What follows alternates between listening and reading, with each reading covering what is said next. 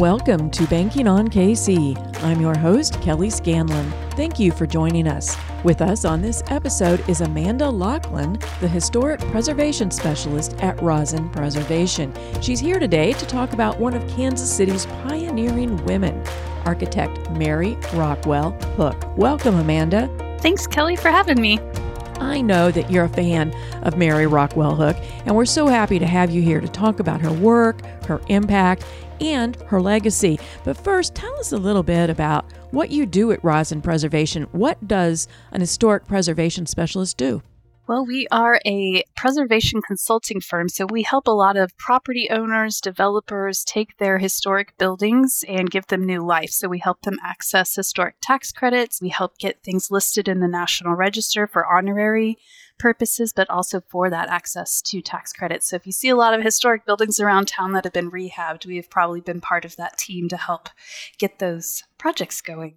One of the interesting things that I found out that it was a trip that inspired Hook to become an architect. So tell us about that trip and how it changed the course of her life and really kind of shaped Kansas City architecture. Yeah, so Mary Rockwell Hook actually grew up out in Junction City, Kansas. It kind of was on the edge of the frontier at the time. She was born in 1877, but her parents were from the East Coast, and they were very well read, they were highly educated, and they really loved traveling. And so they sent Mary and her four sisters back east to go to school, and it was after she graduated from Wellesley College that her family decided to take a trip abroad to see an uncle who was stationed in Manila at the time.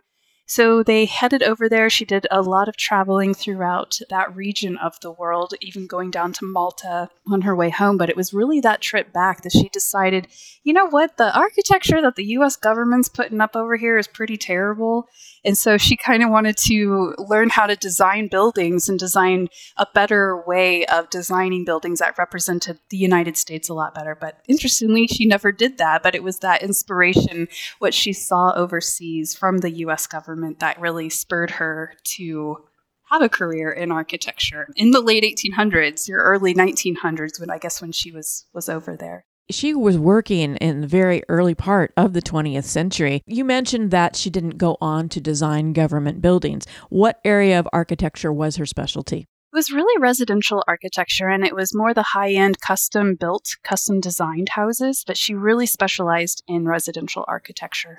And what influenced her style? Obviously, it wasn't the government building that inspired her to go into the profession, but what actually inspired her style when it came to residential buildings? She really loved the architecture from Spain, from Italy. So some of those stylistic, those old rustic types of architecture that she would find. But there was also that element. She was huge into the outdoors and hiking, horseback riding, and she really loved the outdoors. And so there's always this mix of that beautiful rustic nature that she kind of harnesses the beauty of a site and brings that in. So it was this blending of the elegance of the old world architecture with nature of the environment that she's designing in. So it was this really nice blending of the two. If I were to go on an architectural tour and it was mixed architectures, how would I be able to pick out her work? What are some of the little things that I would see that I could go, that's got to be Mary Rockwell Hook's?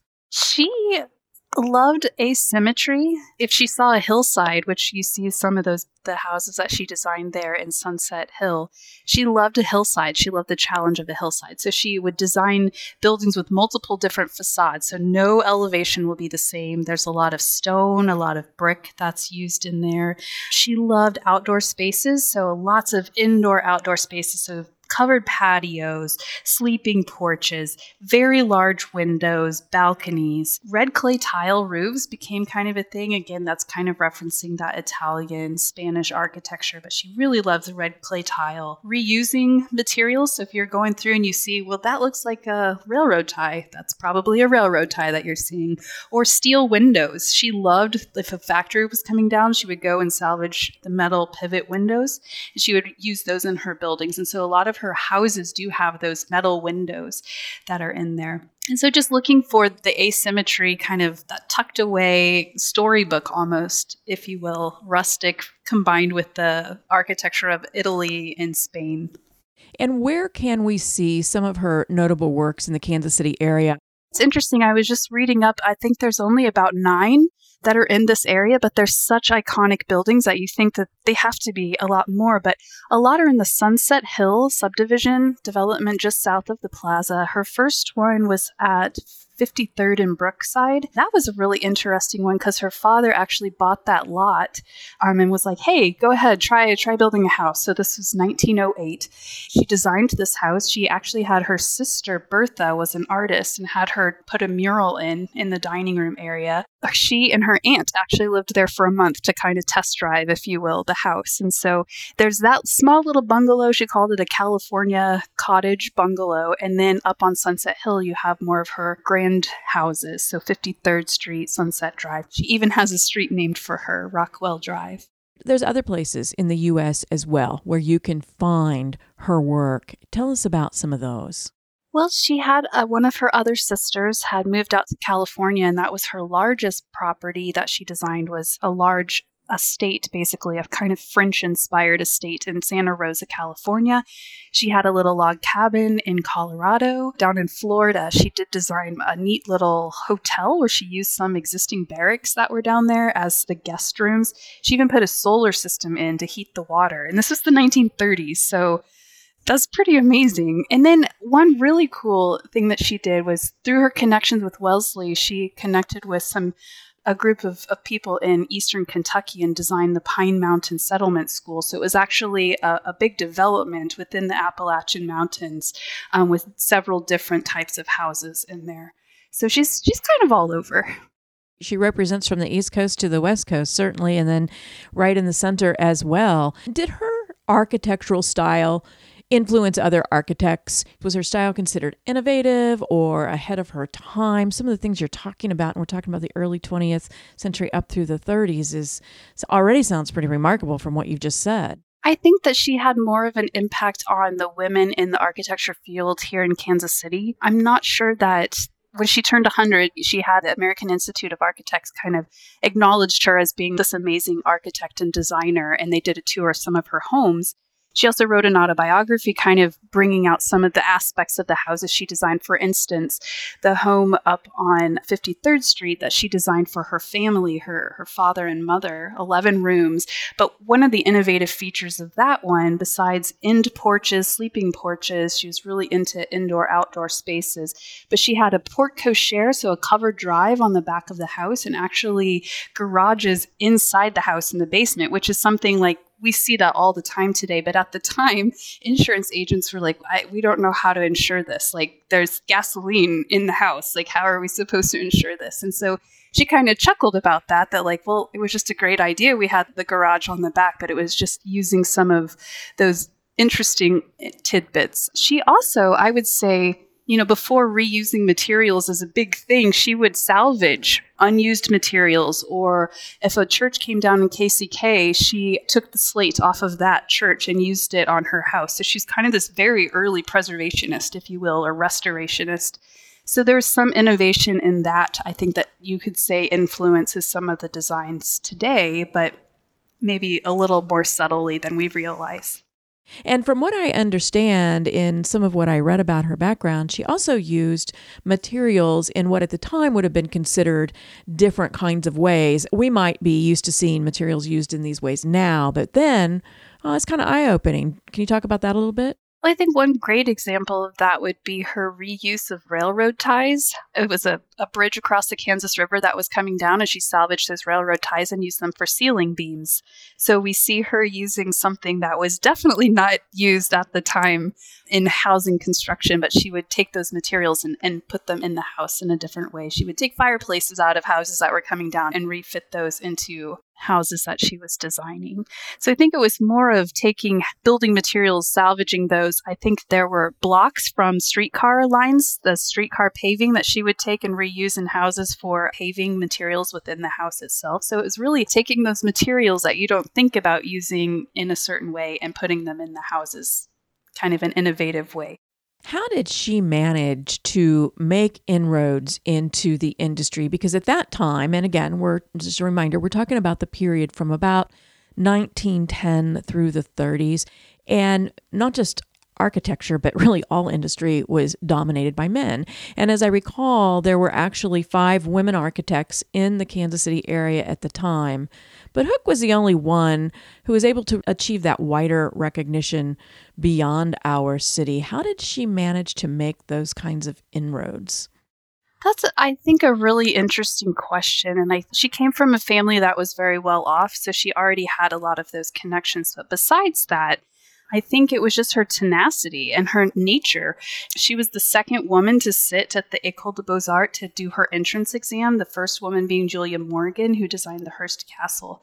But after taking those exams, she got wind of the fact that the French male students around her were going to ambush her and dump buckets of water on her. And so she figured out a way to get out of the building and into a taxi before they could ambush her, if you will. And so I think that she kind of always had this little smirk on her face, just kind of, oh, I'm just going to do it. And I think a great other example of this, when she came back to Kansas City, she applied actually for White & White to work in their office as a draftswoman.